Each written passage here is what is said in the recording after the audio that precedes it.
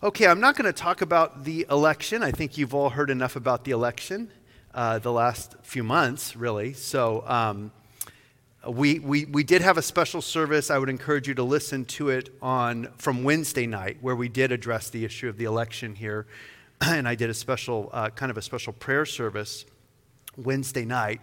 Facebook actually blocked our post, I guess, because I mentioned the election. So they would not allow us to boost our message on Facebook. We were censored, basically, on Facebook. So you may want to listen to the message on Wednesday night. If it was good enough for Facebook to banish us from, not boosting that message, then maybe you'll want to hear it. So, but again, the idea is that we want to keep our eyes on Jesus. We want to trust in the Lord and not look to man, because man will always disappoint us, but God will never disappoint us.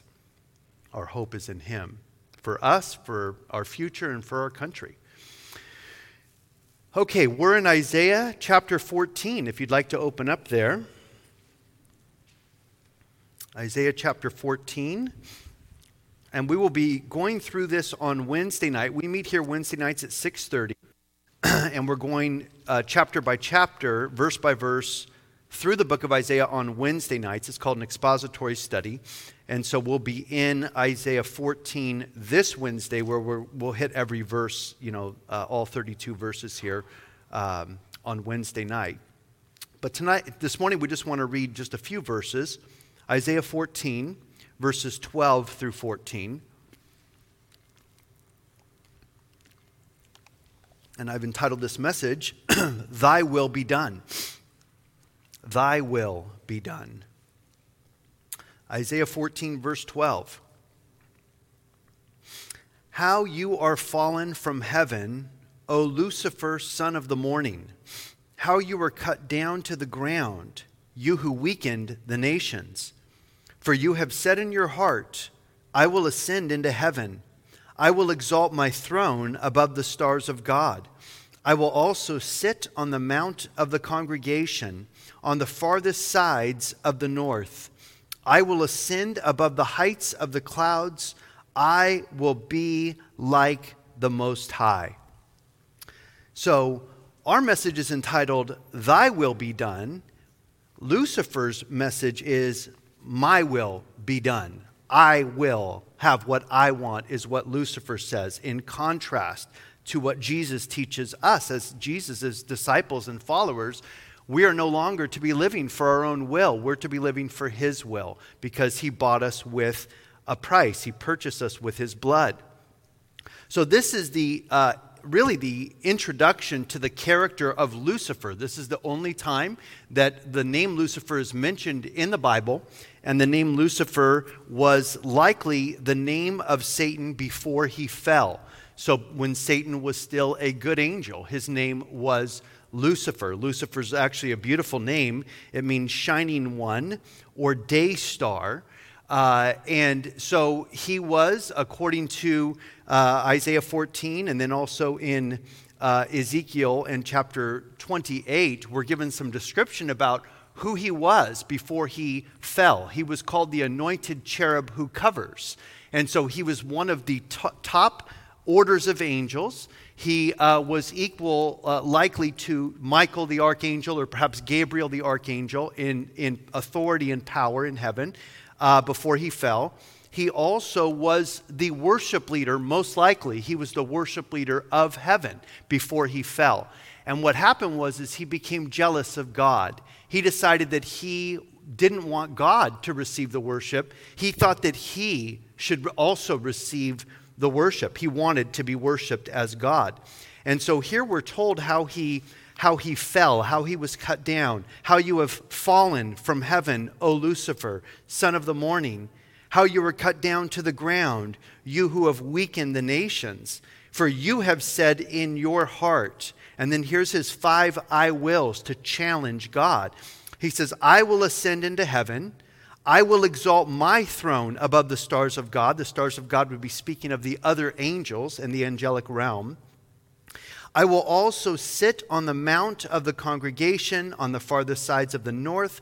I will ascend above the heights of the clouds, and I will be like the Most High. And so this was Lucifer's sin, his pride in really coveting the throne of God, wanting to be God and wanting to be worshiped as God. And then we know that he was cast down and he became a fallen angel. Now he is the devil and he is Satan.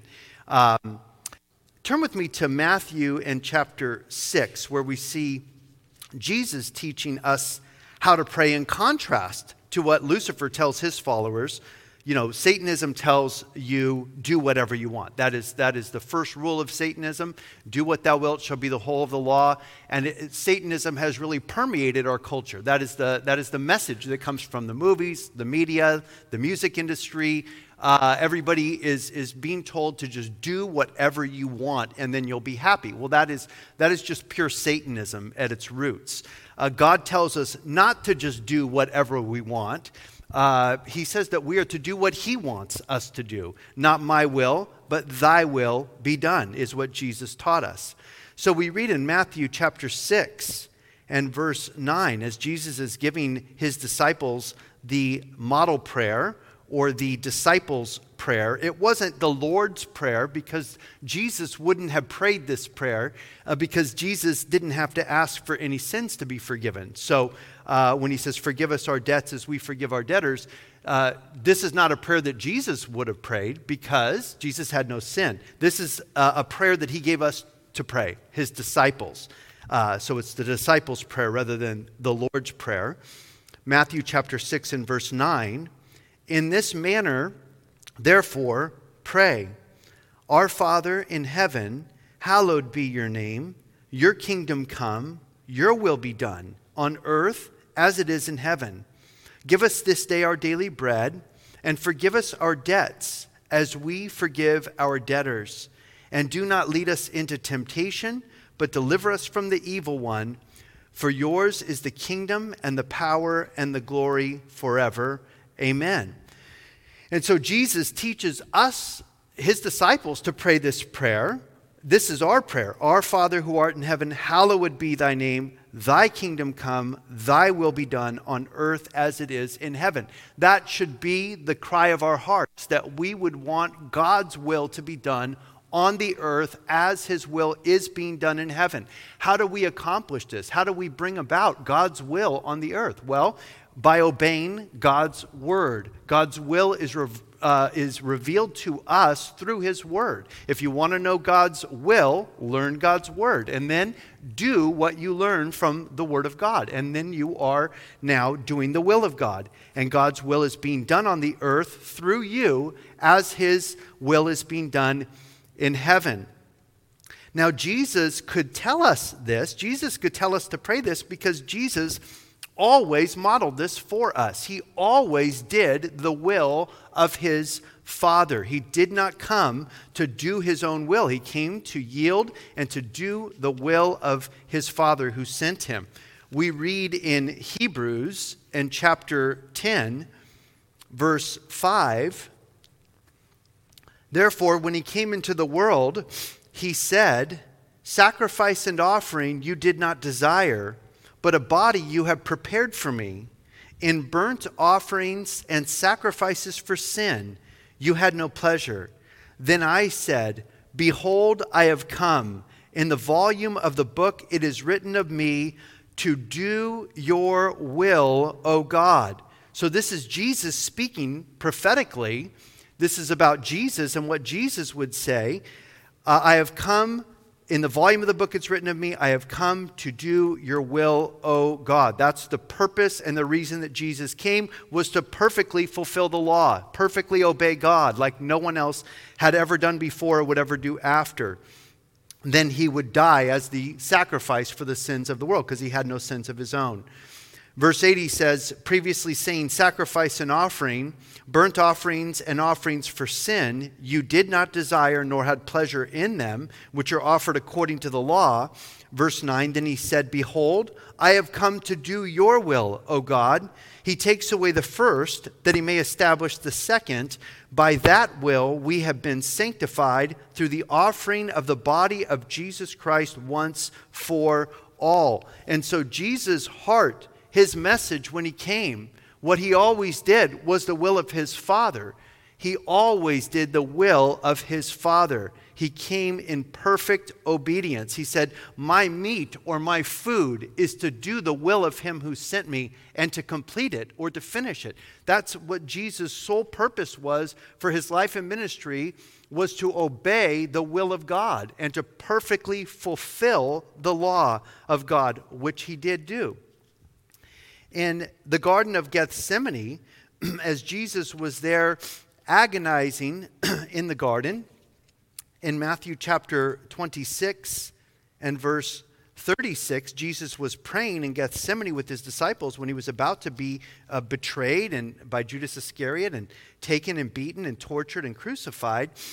We read this: Jesus came with them to a place called Gethsemane, and he said to the disciples, sit here while I go and pray over there. Matthew 26:37. And he took with him Peter and the two sons of Zebedee, that would be James and John, and he began to be sorrowful and deeply distressed. Then he said to them, my soul is exceedingly sorrowful, even to death. Stay here and watch with me. He went a little farther, and he fell on his face, and he prayed, saying, O my Father, if it is possible, let this cup pass from me. Nevertheless, not as I will, but as you will. Then he came to the disciples and found them sleeping and said to Peter, what, could you not watch with me for 1 hour? Watch and pray, lest you enter into temptation. The spirit indeed is willing, but the flesh is weak. Again, a second time he went away and prayed, saying, O my Father, if this cup cannot pass away from me unless I drink it, your will be done. So you have Lucifer who says, I will ascend above the stars of heaven. I will be like the Most High. I will, Satan says. Jesus says, thy will be done. Thy will be done. Whatever thy will is, that is what I want. Even if this cup cannot pass away, nevertheless, not my will, but thy will be done. And so that is our example. Jesus is our example. This is demonstrating yielding to the will of God for the child of God. This is demonstrating submission to God's will. This is his desire for you and I as well. We are Christ's people. We're his followers. We have his name. We're called Christian or Christ one. And as his people, we should also be those who want the will of God in our lives. Not our own will, but God's will to be done through us. That is actually what really exemplifies Christianity, is people who do the will of God. People who love God with all of their heart, all of their soul, all of their mind, and all of their strength, and who seek to love their neighbor as they love themselves. Jesus says if you do these two things, you fulfill the law. And so what really proves our faith is when we, like Jesus, go and do the will of God. So people could see us living a yielded, surrendered life to God. Say, well, this is what Christianity is. It's someone who's no longer living for themselves, but living for God. No longer seeking to do his own thing or her own thing, but to find out what the will of God is through the Word of God, and then to live that life so that we could be a role model to this fallen world as to who God really is. The Bible tells us that obedience is better than sacrifice, and that faith without works is dead. James said, let us not be hearers only, but also doers of the word, that we would not be deceiving ourselves, letting the word go in one ear and out the other. We shouldn't just be those who hear the word of God, but we should be those who seek to do the will of God and the word of God. In John chapter 14, Jesus was telling his disciples this in verse 19. Jesus says, a little while longer, and the world will see me no more, but you will see me. Because I live, you will live also. At that day you will know that I am in my Father, and you are in me, and I in you. Verse 21. He who has my commandments and keeps them is he who loves me. And he who loves me will be loved by my Father, and I will love him and manifest myself to him. Judas, not Iscariot, said to him, Lord, how is it that you will manifest yourself to us and not to the world? Verse 23, Jesus answered and said to him, if anyone loves me, he will keep my word, and my Father will love him, and we will come to him and make our home with him. But he who does not love me does not keep my words, and the word which you hear is not mine, but the Father's who sent me. So this is very critical information Jesus is telling his disciples in the upper room before he was going to go and be crucified. And he tells them, this is what is expected from you. If you love me, if you say you love me, you're going to seek to obey me. He would say, why do you call me Lord, Lord, and you don't do the things that I say? You don't obey me. You call me Lord, yet I'm not your Lord because you don't obey me. If I was your Lord, you would obey the things that I say. Why do you call me Lord, Lord, and not do the things I say? Jesus said, there'll be many in that day who will say to me, Lord, Lord, did I not do these things in your name? You'll say, depart from me, you workers of iniquity, I never knew you. So if we want to be those who are doing the will of God on this earth, in this world, with our lives, we must keep his word. He says, he who loves me will keep my word. He who does not love me does not keep my words. And the word which you hear is not mine, but the Father's who sent me. Not my will, but thy will be done. Again, Jesus summed it all up with two basic commandments. Love God and love your neighbor. If you love God, you're not going to want to do things to sin against God and to hurt God. As a matter of fact, even people who abuse their bodies with drugs or alcohol or pornography or whatever addictions that they have, they think, well, I'm not hurting anyone else, I'm just hurting myself. Not true. You're hurting all the people around you who love you if you're an addict. But beyond that, you're hurting the very temple of God. If you're a Christian, you're a child of God. His Spirit dwells within you. Your body is now his home. Your body is now the temple of the Holy Spirit. So you have a responsibility to how you even treat your body. Even if you're not harming anyone else, if you're harming yourself, it's a sin against God because God now owns you. You belong to him. He purchased you with his blood. Satan is the one who is self-determined to do what he wants. He uses the free will that God gave him to choose to disobey God. And that was the risk that God ran when God gave man free will. And apparently the angels also had free will at one point to choose to obey or disobey. Some choose to obey Satan and fell with Satan. 1/3 of the angels fell. They had a free will. Self-determination. God made us with self-determination. We have a choice. We have a will that we could exercise. It doesn't mean that everything I'm going to do is going to be what God wants me to do. I have a choice, and so do you. We're self-determined beings. We have free will. And Satan is always trying to get us to do our own thing and think that if we just had whatever we wanted, then we'd be happy. And it's just such a lie. You could have everything in the world and you could still be miserable in this life.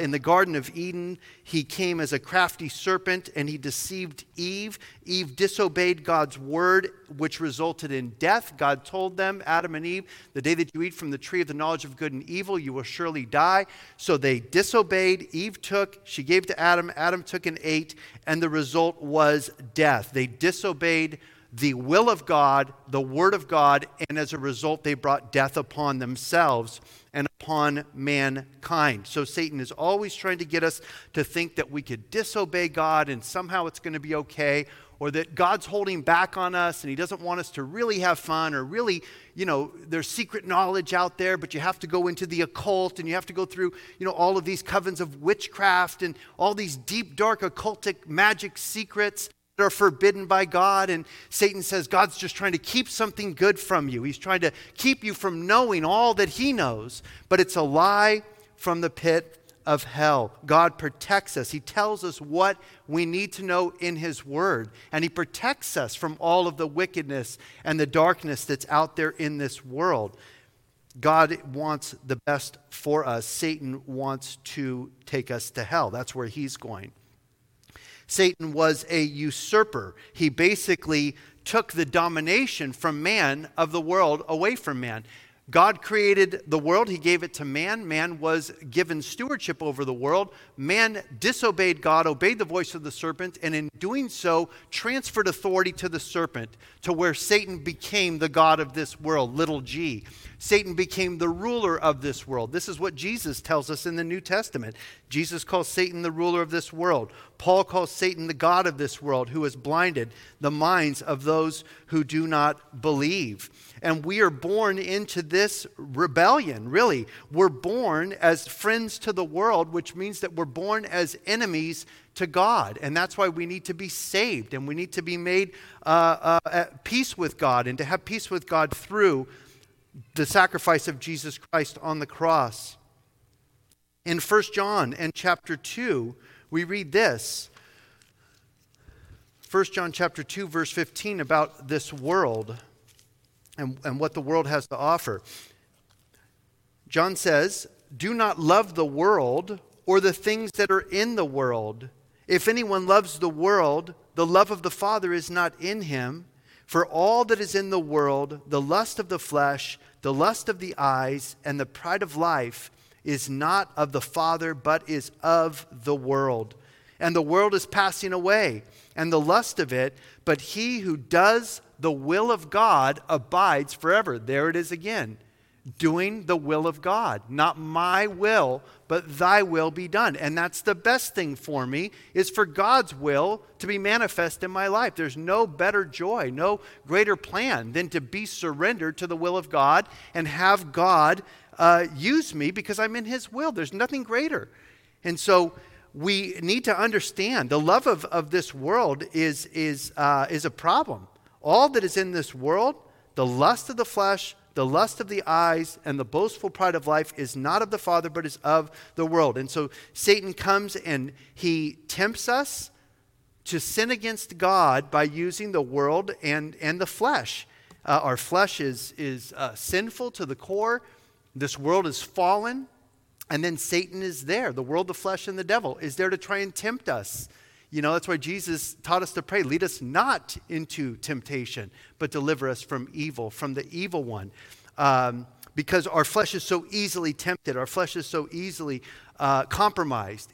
Our flesh is so powerful. The lusts of our flesh are so powerful. That's why we have to continue to mortify our flesh, to crucify our flesh daily. We have to die to self, to the self-will. Satan says, "Oh, do whatever you want and you'll be happy." It's a life in the pit of hell. You do whatever you want, and if everybody's doing whatever they want, it's going to be hell on earth. Everybody's going to be killing each other to take what everybody else has.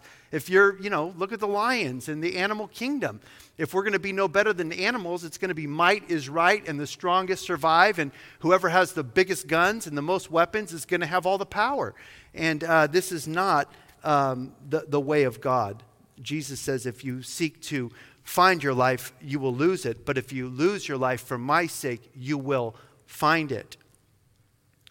Jesus conquered the world. He conquered the flesh, and he conquered the devil. And so through Jesus, we have victory over the world, the flesh, and the devil.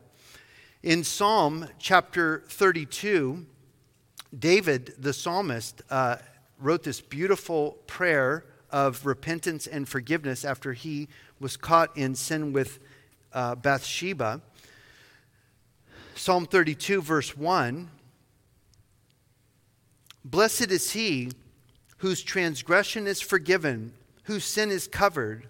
Blessed is the man to whom the Lord does not impute iniquity, and in whose spirit there is no deceit.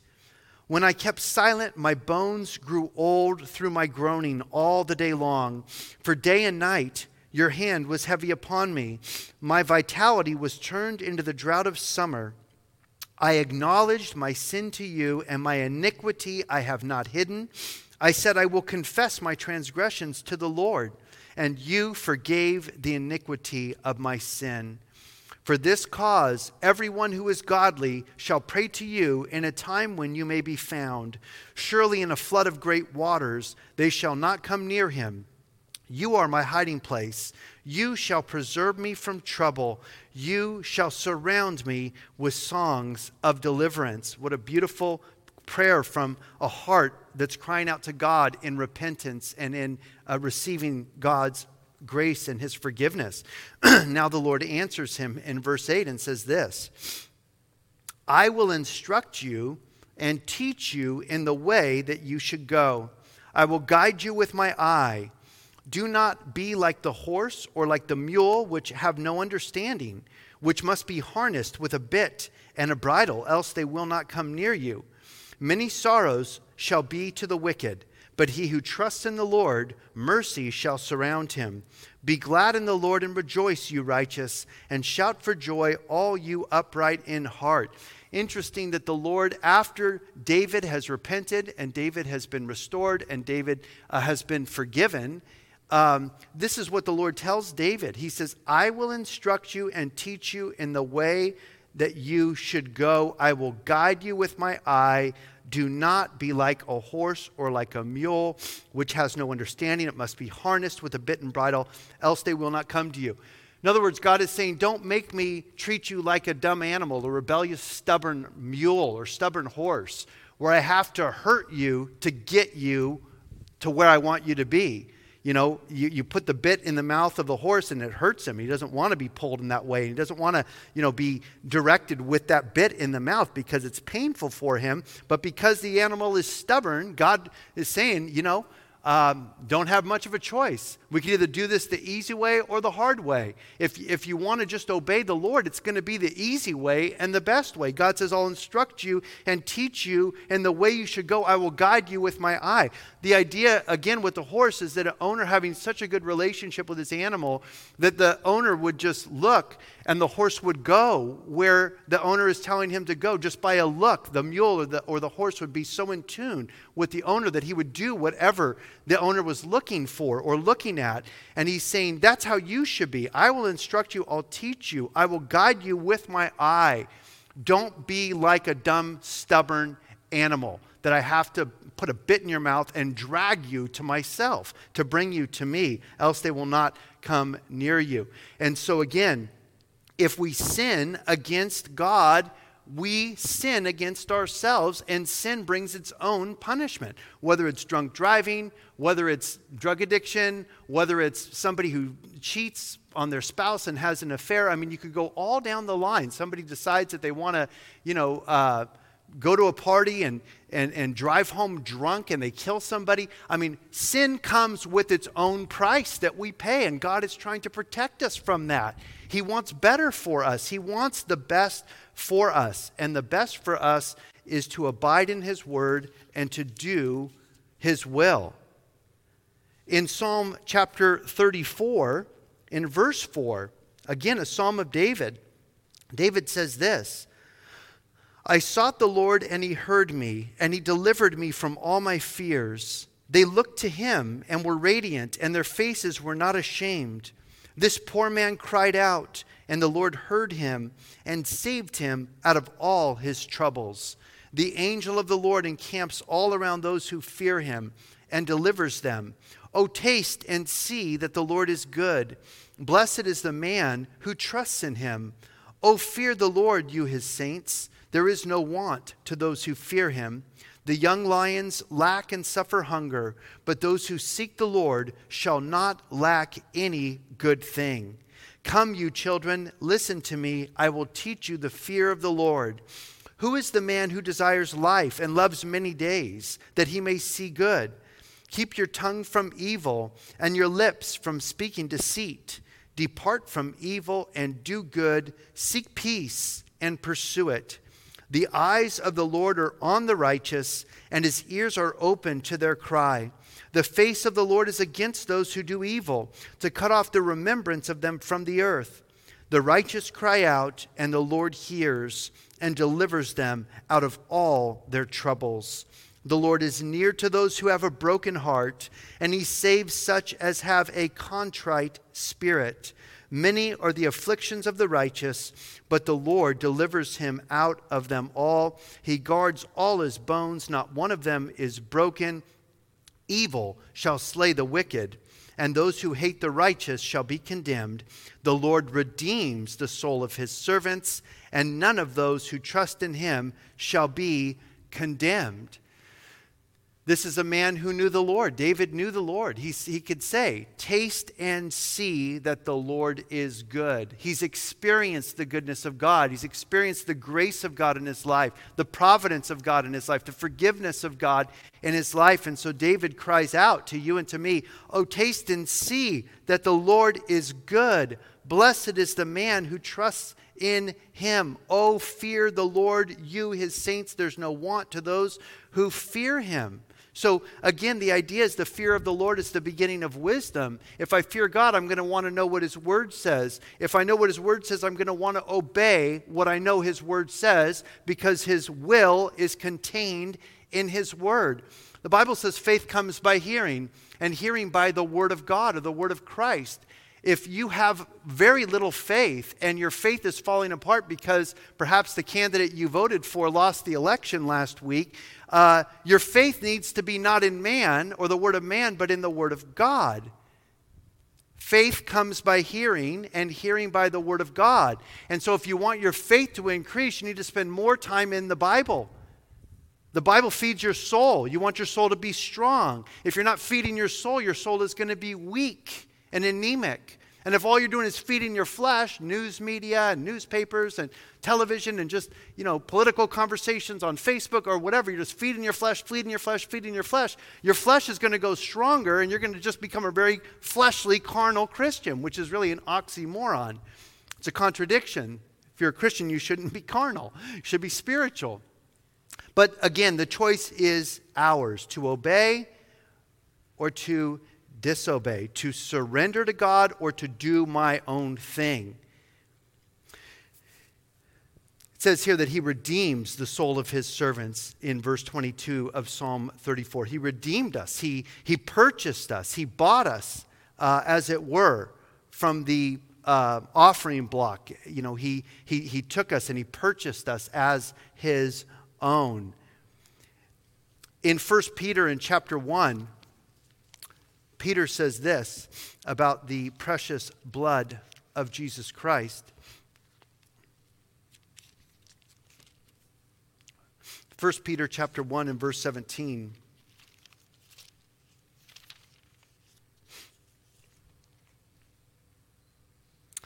And if you call on the Father, who without partiality judges according to each one's work, conduct yourselves throughout the time of your stay here on earth in fear, knowing that you were not redeemed with corruptible things like silver or gold from your aimless conduct received by tradition from your fathers, but with the precious blood of Christ, as of a lamb without blemish and without spot. And so Jesus purchased us back to God. Man was sold into sin by rebellion in the Garden of Eden. We're all born into sin. And yet God came and purchased us back to himself with his life, with his blood. Now it's interesting that there is this scene in heaven in Revelation chapter 5 that really kind of describes the heavenly scene of Jesus taking what he purchased, taking what rightfully belongs to him, because he purchased us with his blood. In Revelation chapter 5 and verse 1, we read this heavenly scene. And I saw in the right hand of him who sat on the throne a scroll or a book written inside and on the back and sealed with 7 seals. Then I saw a strong angel proclaiming with a loud voice, "Who is worthy to open the scroll and to loose its seals?" And no one in heaven or on the earth or under the earth was able to open the scroll or to look into it. So I wept much, John says, because no one was found worthy to open and read the scroll or to look at it. But one of the elders said to me, "Do not weep. Behold, the Lion of the tribe of Judah, the Root of David, has prevailed to open the scroll and to loose its 7 seals." And I looked, and behold, in the midst of the throne and of the 4 living creatures, and in the midst of the elders stood a lamb, as though it had been slain, having 7 horns and 7 eyes, which are the 7 spirits of God sent out into all the earth. Then he came and took the scroll out of the right hand of him who sat on the throne. So you have this amazing scene in heaven where John, the beloved apostle, sees God, the Father, seated on his throne. In his right hand, he has a scroll, and this scroll is significant. This scroll is symbolic. The angel proclaimed, "Who is worthy to open the scroll and to loose its seals?" And it says, no one on earth or in heaven or under the earth was worthy. No one was found worthy to take the scroll from the hand of him who sat on the throne, to take the scroll and to open the seals. And then one of the elders said to John, it says he was weeping. Somehow John understood that this is the salvation for planet Earth. This scroll represents salvation, and nobody is worthy to take the scroll and open the seals. He weeps, he says, bitterly. And then verse 5, one of the elders said to him, "Do not weep. The Lion of the tribe of Judah, the Root of David, has prevailed to open the scroll and to loose its 7 seals." And then it talks about the Lamb, pictured with 7 horns and 7 eyes. 7 is the number of perfection, the number of completion, the number of fulfillment. 7 spirits of God, that's what it's speaking about, the fulfillment or the completion of the Spirit, the filling of the Spirit, a complete filling of the Spirit in Jesus. 7 being the number of completion or totality. And so Jesus is the only one, the Lamb who had been slain, who was worthy to come and to take the scroll out of the right hand of him who sat on the throne. Now, what is this scroll? Verse 8 says, "When he had taken the scroll, the 4 living creatures and the 24 elders fell down before the Lamb, each having a harp and golden bowls full of incense, which are the prayers of the saints. And they sang a new song, saying, 'You are worthy to take the scroll and to open its seals, for you were slain and have redeemed us to God by your blood out of every tribe and tongue and people and nation. And you have made us kings and priests to our God, and we shall reign on the earth.' Then I looked, and I heard the voice of many angels around the throne, the living creatures, the elders, and the number of them was 10,000 times 10,000, and thousands of thousands, saying with a loud voice, 'Worthy is the Lamb who was slain to receive power and riches and wisdom and strength and honor and glory and blessing.' And every creature which is in heaven and on the earth and under the earth, and such as are in the sea, and all that are in them, I heard saying, 'Blessing and honor and glory and power be to him who sits on the throne and to the Lamb forever and ever.'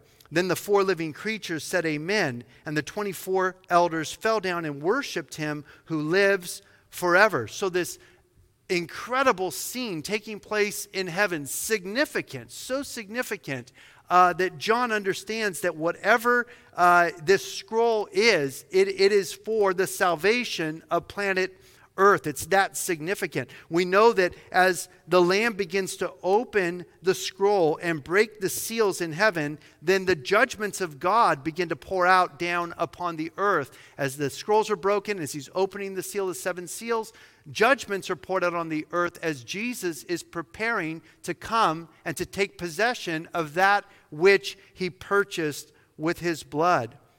I believe that the scroll is the title deed to planet Earth, and that Jesus purchased back the sovereignty of the earth with his life, with his blood on the cross of Calvary. Again, God made the earth. He gave it to man. Man handed it over to Satan by disobeying the voice of God and obeying the voice of the serpent. So Jesus came and he purchased the earth with his own blood. There's a scene in Daniel chapter 7, that has an Old Testament sort of example of this same scene that John saw in the book of Revelation. In Daniel 7 and verse 9, Daniel said, "I watched till thrones were put in place, and the Ancient of Days was seated. His garment was white as snow, and the hair of his head was like pure wool. His throne was a fiery flame, its wheels a burning fire. A fiery stream issued and came forth from before him, and thousands upon thousands ministered to him. 10,000 times 10,000 stood before him. The court was seated, the books were open. So it's the same scene that John saw in the book of Revelation, in Revelation chapter 5. Daniel saw this scene in Daniel chapter 7. And we know it's the same number, the thousands of thousands, 10,000 times 10,000, or hundreds of millions of angels there before the throne of God. There was like a court that was seated. There were books that were open. And then skipping to verse 13 of Daniel 7, the vision continues.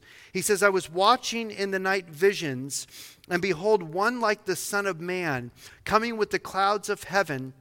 He came to the Ancient of Days, and they brought him near before him. Then to him was given dominion and glory and a kingdom, that all peoples and nations and languages should serve him. His dominion is an everlasting dominion which shall not pass away, and his kingdom the one which shall not be destroyed. And of course, this is speaking of Jesus in the Old Testament, the Son of Man, who came before the Ancient of Days to the throne, the very throne of God. And to him was given what? A kingdom, dominion, rule, glory, a kingdom, peoples, nations, languages, everyone serving him, it says. God's will be done on earth as it is being done in heaven, as Jesus has taught us to pray for the last 2,000 years. At this time, everyone on the earth will be doing the will of God, because if they won't be here in the kingdom of Jesus Christ when he rules and reigns for 1,000 years. But again, that scroll is significant. The scroll is how Jesus receives his kingdom. Now turn to Matthew chapter 13, and we're just about done here. But Matthew chapter 13 has a very interesting series of parables that I believe kind of confirms what we've been talking about, that the scroll is the title deed for planet Earth. In Matthew chapter 13, as Jesus is giving the parables of the kingdom, he says this in verse 24. The kingdom of heaven is like a man who sowed good seed in his field, and while men slept, his enemy came and sowed tares among the wheat and went his way. But when the grain had sprouted and produced a crop, then the tares also appeared. So the servants of the owner came and said to him, Sir, did you not sow good seed in your field? How then does it have tares? He said to them, An enemy has done this. The servants said to him, Do you want us then to go and to gather them up? But he said, No, lest while you gather up the tares, you also uproot the wheat with them. Let both grow together until the harvest.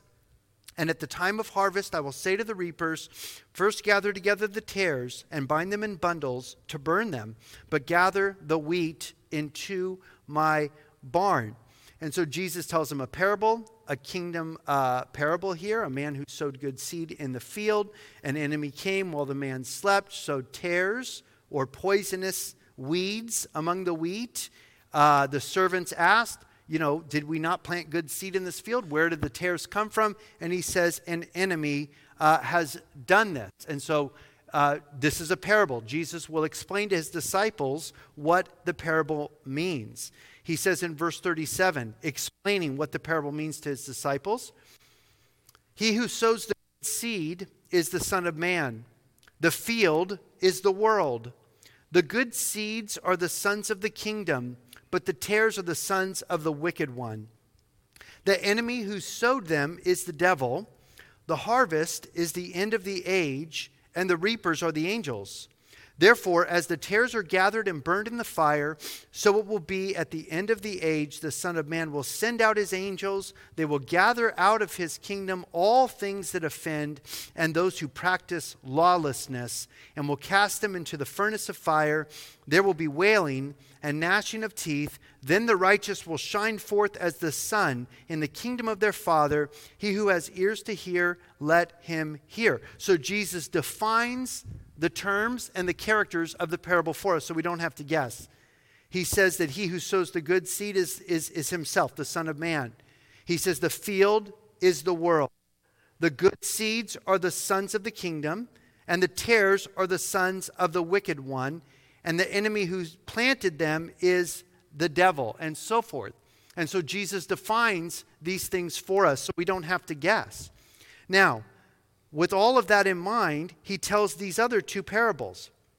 In verse 44, Matthew 13:44, Jesus says this, "Again, the kingdom of heaven is like a treasure hidden in a field, which a man found and hid, and for joy over it, he goes and he sells all that he has, and he buys that field.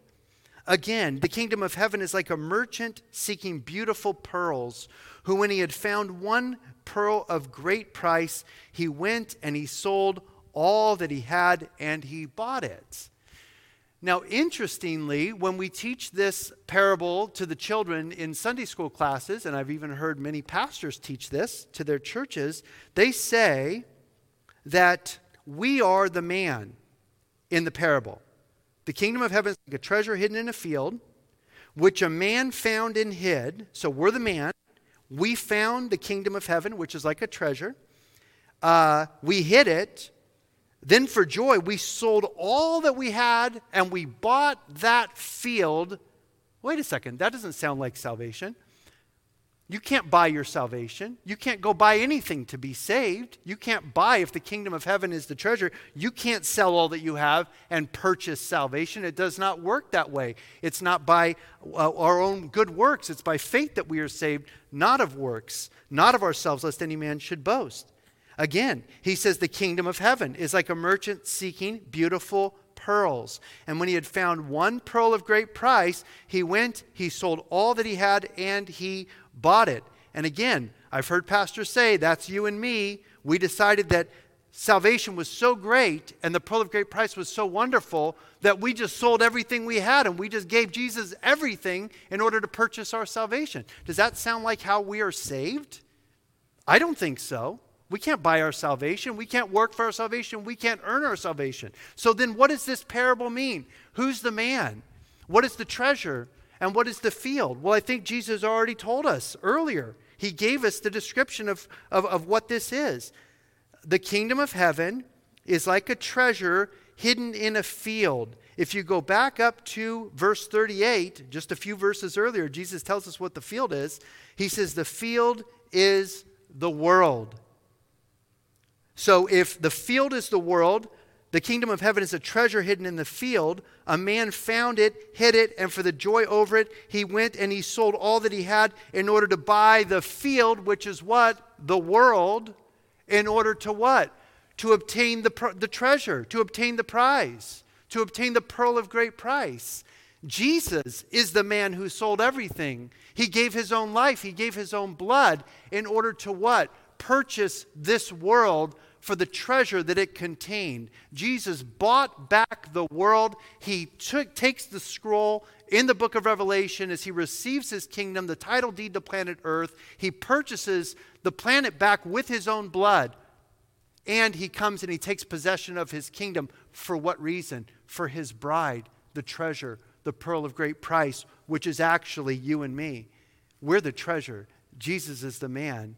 He sold all that he had in order to purchase this world, not because he wanted this crummy planet. He could create another one. He purchased this world to obtain the prize, the treasure, the pearl of great price, his bride, the church, you and me. In Hebrews and chapter 12, we read this about the joy that Jesus had, the joy that was set before him. Hebrews chapter 12 and verse 1 and 2, and this is where we finish. Therefore, Hebrews 12 verse 1, we also, since we are surrounded by so great a cloud of witnesses, let us lay aside every weight and the sin which so easily ensnares us, and let us run with endurance the race that is set before us, looking unto Jesus, the author and the finisher of our faith, who for the joy that was set before him endured the cross, despising the shame, and has sat down at the right hand of the throne of God. Jesus, for the joy that was set before him, endured the cross for you and for me in order to purchase us back to God by his blood, his life poured out on the cross of Calvary. Jesus looked through the shame and the pain of the cross, and he looked through that to the future joy where he would sit down at the right hand of the throne of God, and that he would come and take possession of this planet in order to obtain the prize, the treasure, his bride, the church, you and me. And as his bride, as his people, what is our command? What is our charge? He says, we are to lay aside every weight, verse 1, and the sin which so easily ensnares us, so that we might run with endurance the race that is set before us. Guys, this is really what identifies you as a Christian, is you don't do your own thing anymore. You seek to please God. Your life is not your own anymore. You don't belong to yourself. You are bought with a price. And so Christians should be living for Christ. We should be those seeking to live for God, seeking to obey him. That is really the evidence of our faith. That's what the world sees. That's why it's such a contradiction when people call themselves Christians and then they live after the world, the flesh and the devil. It's such a contradiction. People think, well, if that's Christianity, what's the difference, right? I mean, if you're going to go get drunk and get stoned and go out fornicating and do all the things that everyone else is doing, but you go to church on Sunday so you think you're a Christian, what's the difference between you and someone else who goes to the bars and fornicates and gets stoned and does all the things, but they don't go to church on Sunday mornings? You see, it's a contradiction for the world. They think that Christians should actually be those who are representing Christ. Jesus says that we are to deny ourselves, take up our cross, and follow me, Jesus says. And so I think as we get closer and closer to the return of Christ, closer to the coming Antichrist and all of the prophecies that we've been talking about here and studying for the past many months, actually, as we see that these things are happening, we should really be focused on heaven. We should be focused on the joy that is set before us as well, which is heaven, not the joys of this world. There are many joys in this world, many wonderful things God does for us in this world, but this is not our home. We're just sojourners. We're just passing through this world. The real home is heaven, and that's where we should be focused. Not my will, but thy will be done. Shall we pray?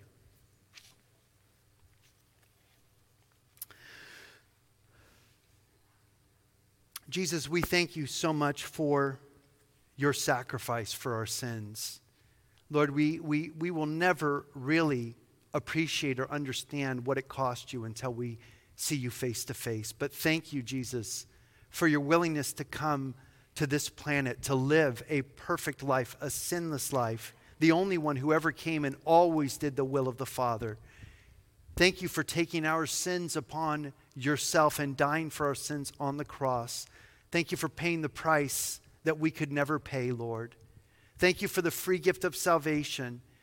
You say, whosoever will can call upon the name of the Lord Jesus and be saved. And we thank you, Lord, that you died for the sins of the whole world. Lord, you loved us so much.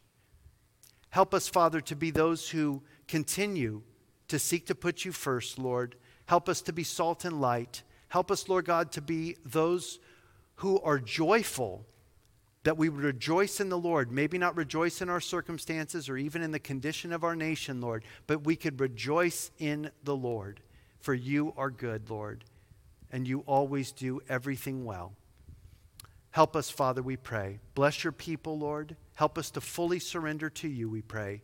In Jesus' name, amen.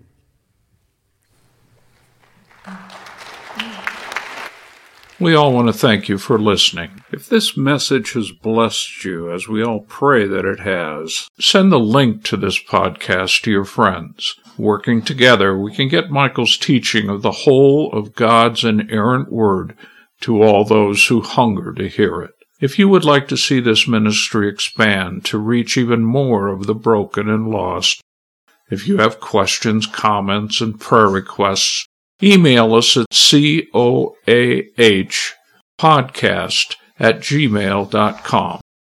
We would be honored to pray for you. as we hope you are praying for us. Good day and God bless from City on a Hill Church, Tehachapi, California.